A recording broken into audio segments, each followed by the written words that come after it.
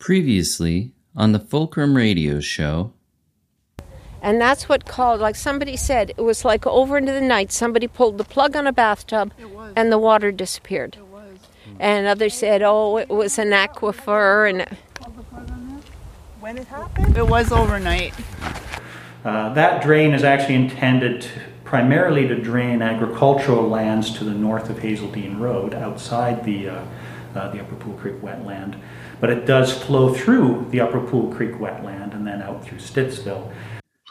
Sure. The Beaver Institute is a nonprofit that was established here in my home state of Massachusetts back in 2017.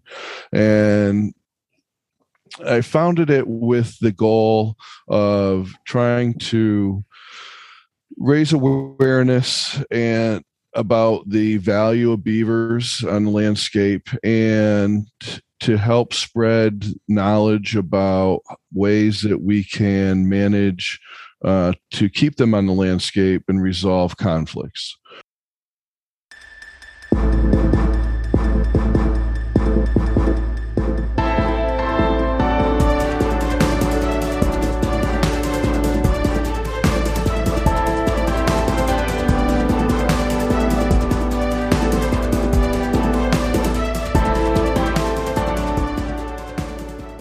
Hello, and welcome to the Fulcrum Radio Show. I'm your host, Damian Piper. This is the third episode in a special three-part investigative series on the City of Ottawa's yearly trapping and killing of beavers. If you haven't yet listened to the first and second part of this series, go back and listen to those two episodes, and then come back and catch up with us after. The City of Ottawa traps and kills beavers every year. Last year, the City of Ottawa spent more than $150,000 on trappers.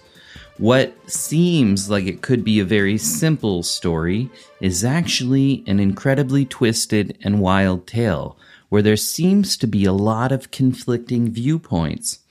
The story first came back into the spotlight when an article on September 27, 2021 was published in the Stittsville Central by Leslie McKay. The article was titled, "The City of Ottawa Needs to Stop Killing Beavers." Now, throughout this story, we've met with Rob Grant out near Leicester Road, Donna Dubray from the Ottawa Carleton Wildlife Centre. We've been traveling along the Trans-Canada Trail with the Stittsville Land Keepers. That's Anne Swanwick, Leslie McKay, and Catherine Clydesdale. We also met Nick Stowe. He's a planner with the City of Ottawa. We've met Glenn Gower, the City Councillor for Stittsville. We've spoken to Ken McCrae, who knows the land better than anybody, and Mike Callahan from the Beaver Institute in Massachusetts. He knows more about beavers than anybody. Now, here I am, happy to present the final installment of the Fulcrum Radio Show's special investigative series. This is part 3 of the Ottawa Beaver Killings. And we're going back to Stittsville with the Stittsville Land Keepers. So is this land not protected or? No, it's a provincially significant wetland. Oh, what do you mean? He said it was protected. It is not protected. Well, Glenn told me it was protected. Well, it's had not. The highest protection. No. So who told you it was protected? Glenn Gower. Glenn Gower. He's the city councillor of Stittsville. It's designated significant wetland. It is not protected. He said it had the highest protection possible. No. So it only has wetland designation. Yep. It does not have protection status. No. But what is this trail? This is the Trans-Canada Trail, the old railroad bed. But it's not an official. It's not who. Well, when we go back, I'll show you a sign at the beginning of the trail that identifies it as the Ottawa Carleton Trailways. Yeah. This was put up by the city in 2014, and you read it, and this was here before. Yeah, this has been here forever. The sign basically says, motorized vehicles, blah, blah, blah, blah, blah. And most people say, oh, well, I don't, and don't read any further. Buried at the bottom is a statement that says this is the site of a future transportation corridor, and use of this trail can be rescinded at any time. Now, here's Mike Callahan again from the Beaver Institute. And just to kind of touch back on like restoring wetlands, essentially, why would that be a good idea? Wetlands traditionally by European standards were felt to be wastelands, and there nothing good came out of them because insects or snakes or whatever, and we didn't like them. And once they were drained out, once people cut ditches in them to drain them out, it was valuable farmland, for the reason that these beaver dams have been collecting sediment. So that made the best farmland. So traditionally, and there were even government programs to drain out swamps to turn them into farmland. The problem is that nature evolved with beavers and with these wetlands. And so, like I mentioned earlier, these wetlands support all sorts of different species and biodiversity. So when we lose that habitat, we lose the wetlands, we lose all that natural wealth of biodiversity. Beaver ponds are comparable in the biodiversity support to coral reefs and rainforests. That's how productive these quote unquote swamps are. They really are valuable because they create so many different niche habitats that support so many animals and other species. So from that point of view alone, they're valuable. But then, like we talked about, they're also valuable for replenishing our ground aquifers for drinking water and for purifying the water. When water runoff has pesticides or fertilizers in it and it flows into these wetlands, these beaver ponds, the plants and the microorganisms in the water remove a lot of those nutrients and a lot of those pollutants, including heavy metals. They'll chelate them in plant tissue and in the sediment. And so the water that's flowing out downstream of the dams is pure and cleaner and healthier. So there's just, and then, we talked about wildfires, and the benefit of having a wet area. I've seen pictures where the whole aerial views of this huge charred landscape with just this ribbon of green in the middle of it, which was because there were beaver dams holding water, and water doesn't burn, and those plants and the land was wet, and so that it saved that. So we need this, and with climate change more important than ever, to try to restore and maintain our natural heritage so that we don't lose it forever. Now, for anyone that's concerned about tree damage, is there a way to deal with tree damage? Beavers are vegetarians, and so they will chew down trees to eat the bark and the leaves and twigs. That's they can digest those for food. It's simple to protect specific trees. You're not going to protect the whole forest, but when there are mature trees that are specimen trees or trees you don't want to be chopped down because it might hit something like wires or a house, it's a very simple matter of putting wire mesh around the base of the trunk of the tree, and just like 2-inch by 4-inch mesh. And there's examples of that on the Beaver Institute website, beaverinstitute.org, and takes like 5 minutes. You can protect any tree, and it's 100% effective. We make them the mesh 4 feet high, just so if there's snow, the beavers aren't on top of the snow and able to chew a tree. But trees can be protected that way. I haven't done it myself, but some people will mix sand into paint, and paint that on the tree trunk up about 4 feet, and the grit of the sand will discourage the beavers from chewing too. If someone doesn't want to see wire around the fence, you can match it right to the color of the tree. But so trees definitely can be protected when there's specific ones you want to protect. What are some of the successes of cities who you've seen better adapt to live with beavers? Oh, there's a lot of successes. I mean, as I mentioned earlier, I've installed over about 1,900 of these devices, and I think the best example and the town that has had the most success is the town of Billerica, where we did that study, the 20-year study. And,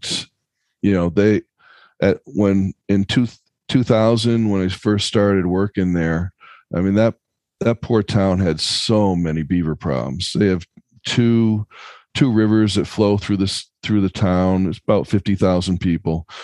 And they have a lot of development in, along the waterways. So there was just tons of issues.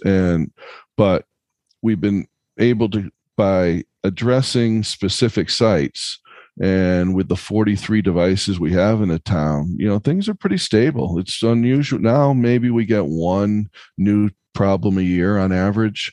And, there are those dozen sites that the devices we either tried and didn't work or just knew that they wouldn't work. So we managed 12 of the 55 with trapping, but the rest are, say the flow devices are saving the taxpayers a lot of money. And here is Nick Stowe again. Remember, he's the city planner. Mm-hmm. Are there any wetlands throughout the city that haven't been evaluated yet? Yeah, as I said, we've got about 420 square kilometers of wetlands in the city. About half of those have not been evaluated, or they've been evaluated and been found not to be provincially significant. Okay, what would make or what would determine a wetland not to be provincially significant? Generally, it's the size. So wetlands are evaluated according to a provincial evaluation system, a scoring system. Size of the wetland is probably the most important factor in determining the score. Next would be the presence of any endangered or threatened species. And then there are a number of other factors. What are the hydrological functions of it in terms of flooding and mitigation of flooding, other biodiversity measures. But the biggest one is size. Larger wetlands tend to score high. Smaller wetlands don't tend to score so high. Now, let's see what Ken McRae has to say about that. There's no question Ken knows more about this land than anybody.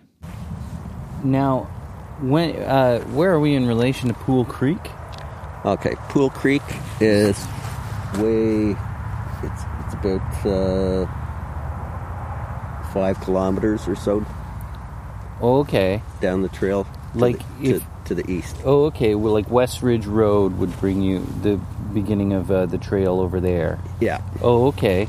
Because I saw the Stittsville Landkeeper. They showed me another sort of drain system over there that similarly looked like it had water issues based on sort of the incline. The water would only flow one way, and it had recently looked like it had been tampered with to ensure that it would continue to go in one direction, and seemingly, was that at the observation deck? Yeah, where the outlook is. Yeah. Okay, so the back in for many years there was a concrete box culvert under the trail there that the railway had put in when the railway was built back around 1870, and then at some point in time that culvert collapsed. Now, whether or not that was by itself, by just aging or if somebody made it collapse, I don't know. Like there are a number of other concrete box culverts under the trail, but they haven't collapsed. So one has to wonder. But especially given that Stevens Auto Wreckers, the property owner on the south side of the trail there, they very significantly altered the route of Pool Creek going downstream there and destroyed part of the wetland. And they were charged by the Ministry of Natural Resources at that time. And they had to pay a fine and do significant rehabilitation work. Mm-hmm. Which is common around a lot of property owners around these wetlands. Unfortunately, there are a number of them that have made illegal site alterations. Now, let's go back to Nick Stowe for a second. Can you tell me about the Blandings turtle? Sure. Blandings turtle is a nationally and provincially threatened species. So that's the second level. The most threatened, or the most highest level of species at risk is endangered, and threatened is below that. So Blandings turtle is a nationally and provincially threatened species. It's relatively common in the Ottawa area. We're fortunate. And its habitat is protected under the Provincial Endangered Species Act. Okay. Are we at risk of losing any more of those with some of the drainage throughout the city? I would not say through drainage. The biggest threat to Blandings turtles is road mortality and possibly then poaching. Habitat loss, their habitats are...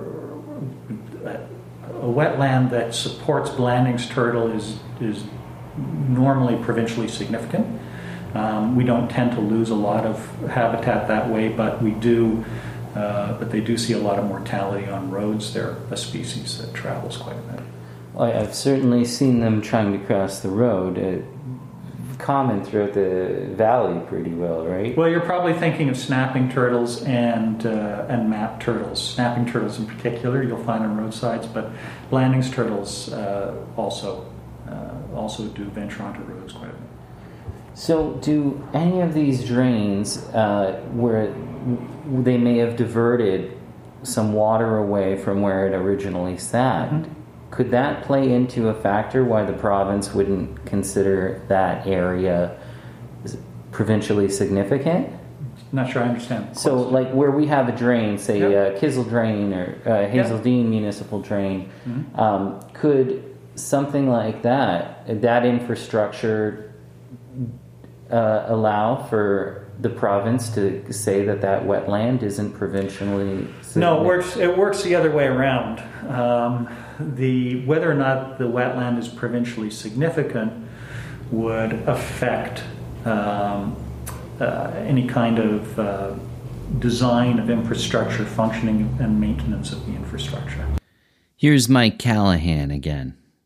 Now, there is a limitation of the pipes that if it's something that's a river, we're not going to be able to pipe it. Basically, the pipe has to be big enough so that any water coming into the area can get out through the pipe.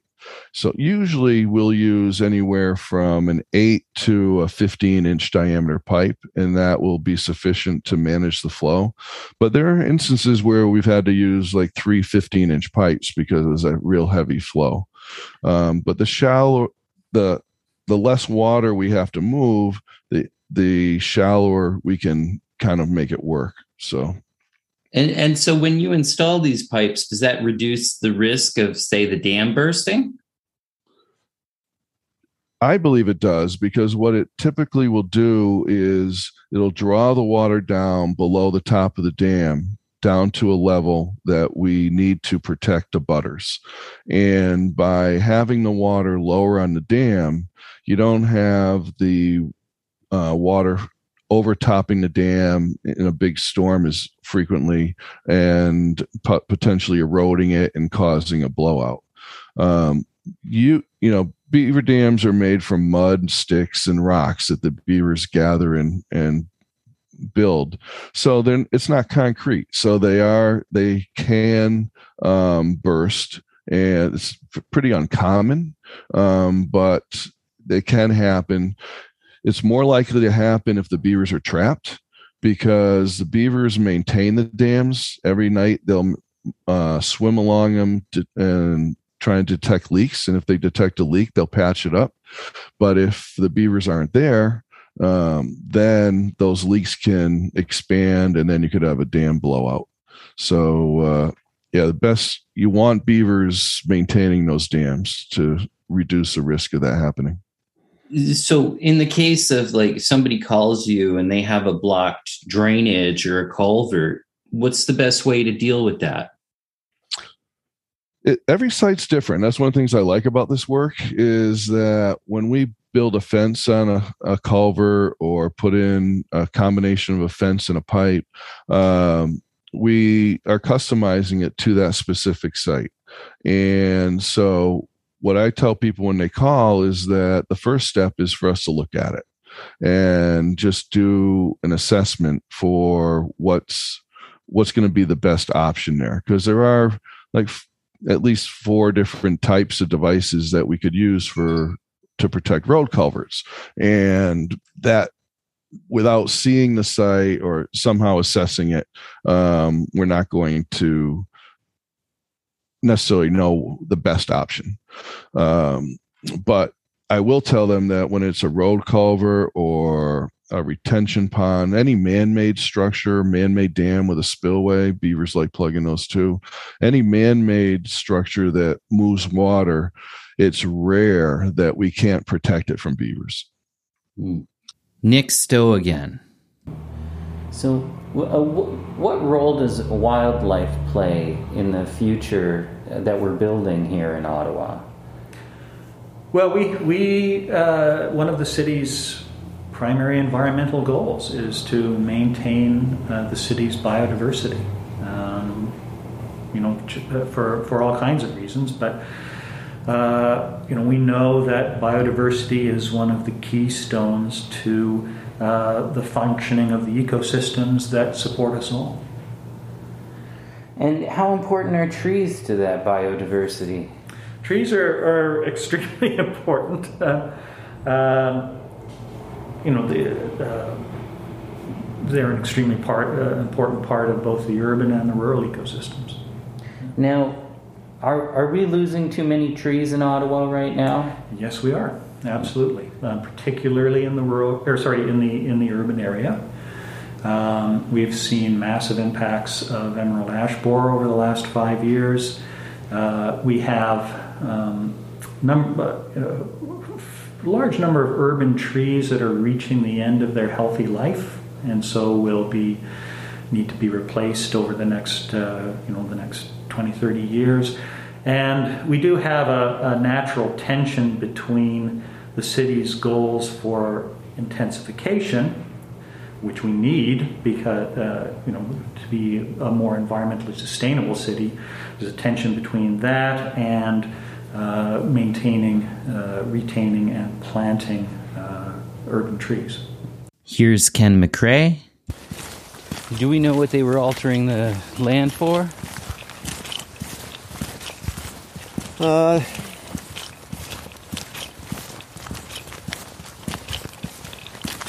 I would expect that it's some sort of pre-development effort, that they're thinking that if they can, a lot of landowners, they try to get rid of anything that could be possibly considered to be environmentally significant, that might interfere with them wanting to get their lands rezoned to allow some sort of development. And so what they do is they clear cut the vegetation. In some cases they bring in a bulldozer and remove all the tree stumps, and excavate surface soils, excavate drainage ditches. And then they let a few years go by, and then they'll bring in environmental consultants to do studies, and they'll submit a development application then, after they've carried out that destruction, to ensure, or at least help to try to ensure for them, that there isn't anything environmentally significant there left that might interfere with their development plans. Back to Mike Callahan. Okay, now what about erosion when we lose the beavers and like along the side of a ditch or a stream? How important or what is it about losing the beavers that makes erosion worse? That's a good question. Yeah. Let's go back in history a little bit. You know, when Europeans first came here, beavers were on every waterway, and beavers left to their own devices make a series of dams on these waterways.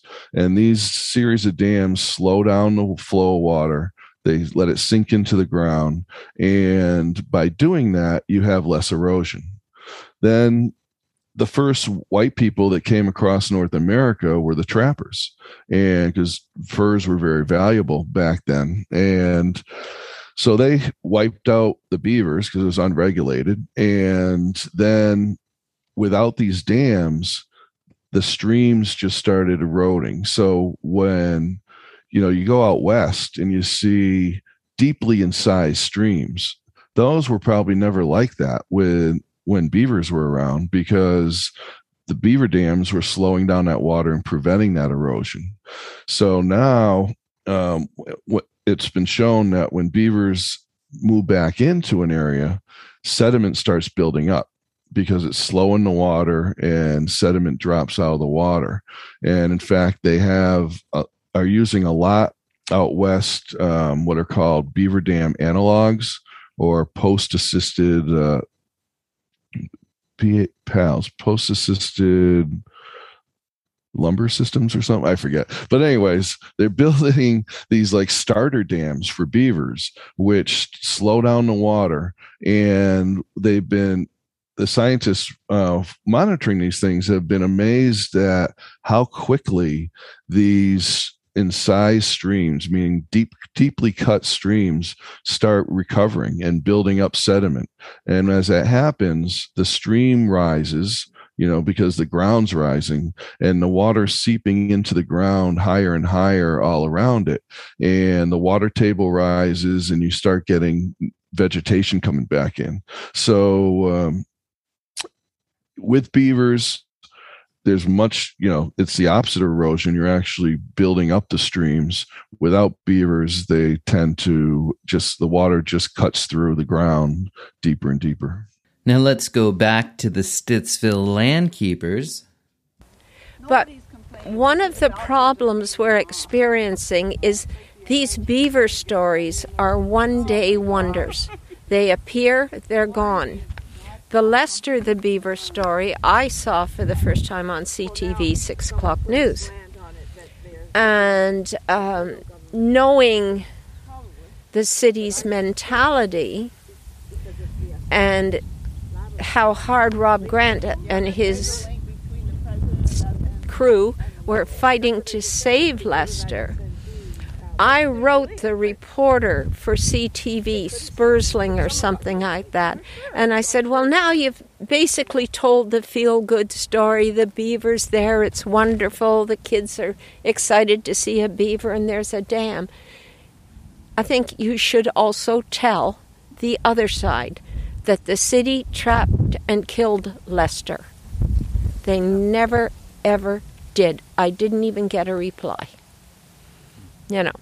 And this is what the city is counting on. Like the interview I did out here a month ago Okay, it was on CBC. If you read, there's about 114 comments, and there's one guy who keeps chiming in, they should be killed, they're rodents and all of this. Well, you expect that, But they're good for wetlands. But we need wetlands. nothing, they haven't followed up. It was a story, one day wonder, and gone. This is something that has to be kept at the forefront. I mean, we're talking about, and I don't want to sound like a wacko activist, but we're talking about planet survival here. I mean, everybody knows. Not wacko activists. It's true. The wackos are the ones that aren't. What's going on in Glasgow, Scotland now with COP26? Exactly. You start with this, That's right. How many hundreds of thousands of dollars the city has spent in just the time I've lived here, sending out crews to clear out beaver dams, backhoes, trucks, workers. And then all the people that come to oversee it and say that it's okay. I phoned those guys too. The people that they hired from some environmental group to say that what they're doing is okay. Like, they pay those guys. But what they're doing, I mean, we found, I think it was $159,000 they paid trappers in 2019. That's just the tip of the iceberg. That's just trappers. We don't know how much came out of other city budgets, like roads, drains, and all of that, for the crews to come out. And the beaver baffles, there's hardly any maintenance to it. Yeah. It has been done successfully in London, Ontario. They are, I think, and Edmonton. I think Donna mentioned Edmonton. But North America, you read Vermont. Yeah, it's been done in the States. All over the States. Yeah. This is not new. This is proven ways of living beside and with the beaver. Yeah, Glenn Gower will tell you there's 2 new sites that they're proposing to try these on, to test them on.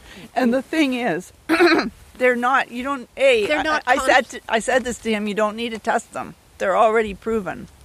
But the Ottawa Carleton Wildlife Centre, I'm not sure they think these 2 sites are great, because what they need is a place where there is a problem, where there actually is flooding and where people are... They call them conflict sites. Right. Yeah. And the city... One in the East End, and they're pilot projects for the city. Yeah.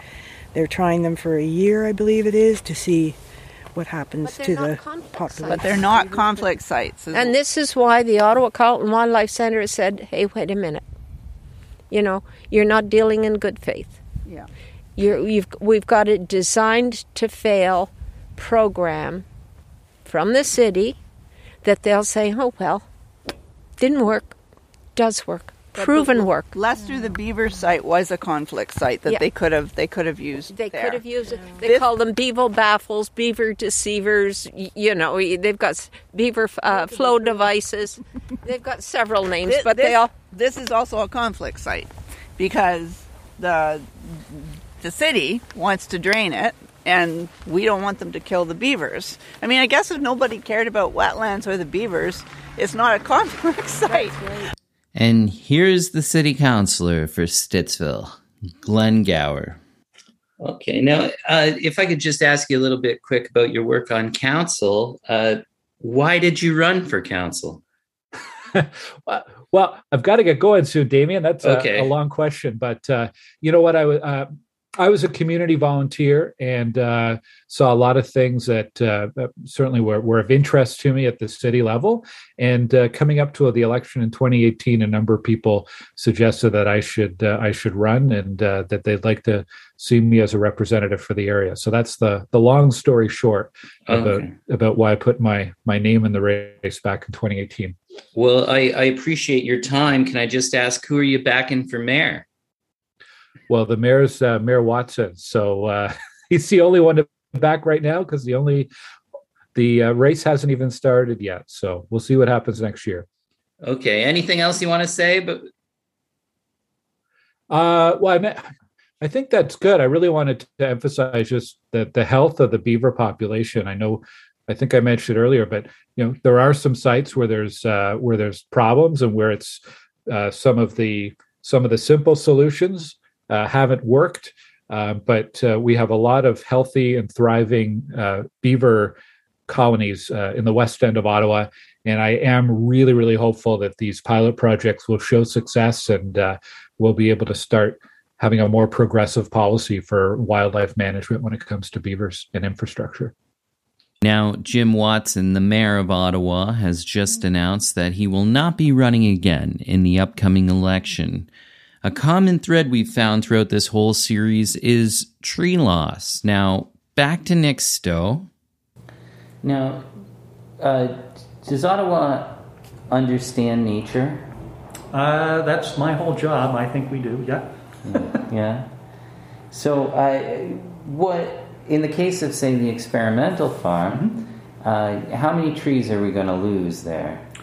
You're talking about the Ottawa Hospital site? Yes. So I believe the estimate is around 500 mature trees will be lost on the site as the hospital is being constructed. And then the goal is to carry out compensation so that at the end of the day, 20, 30, 40 years down the road, we'll actually have more trees and more canopy cover on site than there is now. And so how will we get that canopy cover back if we take the trees away now? Well, there will be a lot of trees retained on the site. We're losing about 500 under the plan, but there will be, there's a lot of trees being retained. I don't know the exact number. And the site plan and the conditions on that were put in place by the city and by the National Capital Commission speak very strongly to replanting of the area, compensation, the use of greenery on the buildings, so the parking garage, for example. So there will be a substantial replanting of trees on that site. How many trees does it take to replace a tree? Well, that's a difficult question. It really comes down to a matter of time, right? When you remove a mature tree and you replace it with a younger tree, it's going to take probably 40 years before that younger tree develops the same canopy cover. We generally try for an increased ratio in tree planting. So normally if a tree is being removed, we ask for a replacement of 2 or 3 trees to compensate in the short term for that loss. But we really have to take a long view here. We know that the city is going through a transformation. We know that the city's population is growing. We have to accommodate that population. We don't want to expand the urban boundary because that's the least desirable choice. So we have to intensify, and as we intensify, that puts more pressure on urban space. And that's a transformation and evolution that we're going to have to go through, and there are going to be short-term disruptions in our urban tree canopy. There's no doubt about it. Is there a reason why we can't build the hospital at another place, like Tunney's Pasture? Well, the decision was made by the National Capital Commission to site it at the experimental farm. That decision has been made. The site has now been approved for the hospital. So I think moving forward, we just have to keep the focus on how we best manage and design that site. Now, there is a group called Reimagine Ottawa, and they say that we're expected to actually lose near 1,000 trees. Is that true? Well, I don't know where they get their numbers from, but the estimates I have seen are about 500. Okay. Is there anything else you want to say? Any closing remarks? Not. I guess I just want to say, the City of Ottawa takes environmental stewardship very, very seriously. We're very committed to the protection of biodiversity, the protection of habitat, and we're very, very devoted to the future of Ottawa's urban tree canopy because we know all the values that it provides to us. And one more time, back to Ken McCrae. R.W. Tomlinson Limited that has the quarry on the other side of this Lafarge one. And back about 10 to 12 or so years ago, they illegally altered a stream flowing out of one part of the Goulburn, provincially significant Goulburn Wetlands Complex into another part of that complex to the east. They stripped all of the vegetation away from it, right down to the water's edge. And they also altered the water itself, like they excavated the bottom of it. So they were charged. They did that without any approval that was required. So they were charged by the Rideau Valley Conservation Authority. They were fined. I think it was just a feather slap on the wrist of something like $6,000 and ordered to do some rehabilitation work. The rehabilitation work wasn't really all that useful. They planted 8 or so evergreen trees and another 8 or so caliper-size hardwood trees, either maple or oak perhaps. And the last time I checked, some of those had died. So they weren't maintaining them. And they weren't replacing them. So there's a problem there with rehabilitation work that's ordered not being properly monitored and ensured that it's done effectively by the government agencies. And is there public record of those trials and those decisions? I have an email from the then regulations officer from the Rideau Valley Conservation Authority in regards to that conviction. Actually, I reported the violation and had them investigate it. Wow. And are these wetlands, are they have a provincial significance? This particular wetland here, unfortunately, you'll recall that map from 2005, that city map that I sent you that showed 20 wetlands, 20 new wetlands, and this was one of them. But because the Ministry of Natural Resources initially had confirmed this as being part of the Goulburn Wetlands Complex. But then it was decided that since this wetland is within a licensed quarry site that was approved years earlier, that they couldn't designate this as being a part of the provincially significant Goulburn Wetlands Complex. They determined at that time that it was too late to do that, so they reversed that decision and left this as a non-wetland. But like, if you go on Geo Ottawa, you can see aerial photos of this whole area from 1976 up to 2019. Oh, really? Yeah. And if you go on Google Earth, you can see satellite photo images of the whole area from, I think it's something like 1985. Now, they don't do it every year, but they just put it out a new one on June 1st of this year, 2021, which I used to report another landowner for another violation in the wetland. Yeah, what was going on with that situation? Well, they clear-cut all of the vegetation and excavated and removed all the stumps. And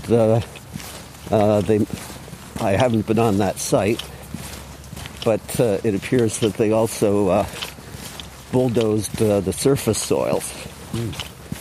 And that was within a large area, not within the... well, actually, they did put a road across a part of the wetland itself, and but the main large area that they clear cut is between two parts of the wetland, and the conservation authorities, they have a 120 meter wide buffer adjacent lands around all provincially significant wetlands, and this clear cut that this landowner did is all within that 120 meters, and they're supposed to get approval from the conservation authority for anything that they do within that 120 meters, and they didn't do that. Now, we haven't heard from this guy since the top of the first part of this series. Here is Daniel Buckles. He's a professor at Carleton University, a local environmentalist, and he says the City of Ottawa doesn't get nature. This piece of tree here really launched for me my interest in tree conservation in this neighborhood. This tree used to be on a nearby street, Northwestern, and was cut down by a developer. The property is actually still empty. 11 years, when was it? 2011, so that's 10 years ago. The tree was cut down, the property still by a developer to build a new residence there. And the property is still empty 10 years later. And that this tree is actually older than Canada. It was, you can see from the middle badge there that it was a sapling in 1857 and grew to this enormous size of 1 meter across since that time, up until 2011. You can even see actually a link of chain that is from a fence that was attached to the tree, and the tree grew around that piece of chain and stayed in, sort of enveloped it. It's inside it. What, like, when we lose a tree, is it easy to just plant another one, and does that offset the tree we cut down? Absolutely not. There's a lot of science showing that the benefits from trees to human beings as well as to nature increase exponentially with age. It's like a steep curve. When it's young, the benefits are minimal. When it's a tree like that tree that was cut down, that's 180 years old, the benefits are hugely more in terms of all kinds of things, like the biomass and carbon that's sequestered by that tree, vastly more than a younger tree. The stormwater that it captures and filters, the air that it purifies, the habitat that it creates for insects, mammals, birds. All of those things are much greater in a large tree than they are in a small tree. So to replace a tree like that which was 180 years old, would require hundreds of trees that are new. And yet the city uses a ratio of a replacement of 3 to 1. Every tree that's removed gets 3 new trees. That's the ratio that they're using, regardless of the size of the tree.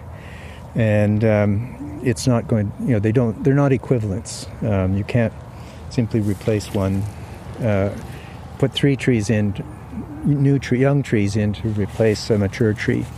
You'd have to put in 300 trees to replace a mature tree. And let's close things off with Mike Callahan. Okay, now, just want to ask, is there anything else you'd like to say? Just that, often us humans, we think we're smart, right? And we think we have the answers and we have our degrees and whatnot, but nature's been doing things for, millennia. And nature's so interwoven and intricate that you pluck one area and it reverberates through others. So the more we can manage beavers and do anything in the natural world and have as minimal impact as possible, generally the better results we're going to have. So we like to say, we work with nature, because when you fight nature, and trapping beavers is fighting nature, it's going against what nature is trying to do. And so the more we can work with beavers, they're great partners, and it's ultimately in our benefit to have beavers around. It's not just for the beavers' benefit, it's for everyone's benefit. So, it's important to embrace this national animal for all the good that it does, manage the problems that it does cause, because they, like us, they want to change the landscape to suit their own needs. Native Americans called them little people for that reason. They're a lot like us, and that's why we butt heads. But we don't have to butt heads most of the time. We can find that middle ground. We can coexist, and that will serve us and them the best. Thank you very much for taking the time to speak with me, Mike. Oh, my pleasure. And thanks for, getting the word out and educating people about this. It's important.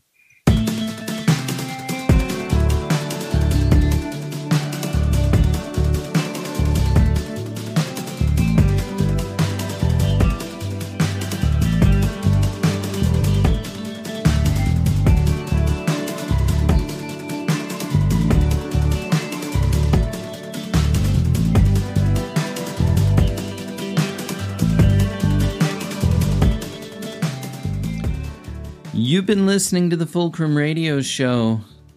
This concludes our series on the Ottawa Beaver Killings. Thank you very much for listening. Thank you to everyone who made this series possible. Thank you to Rob Grant.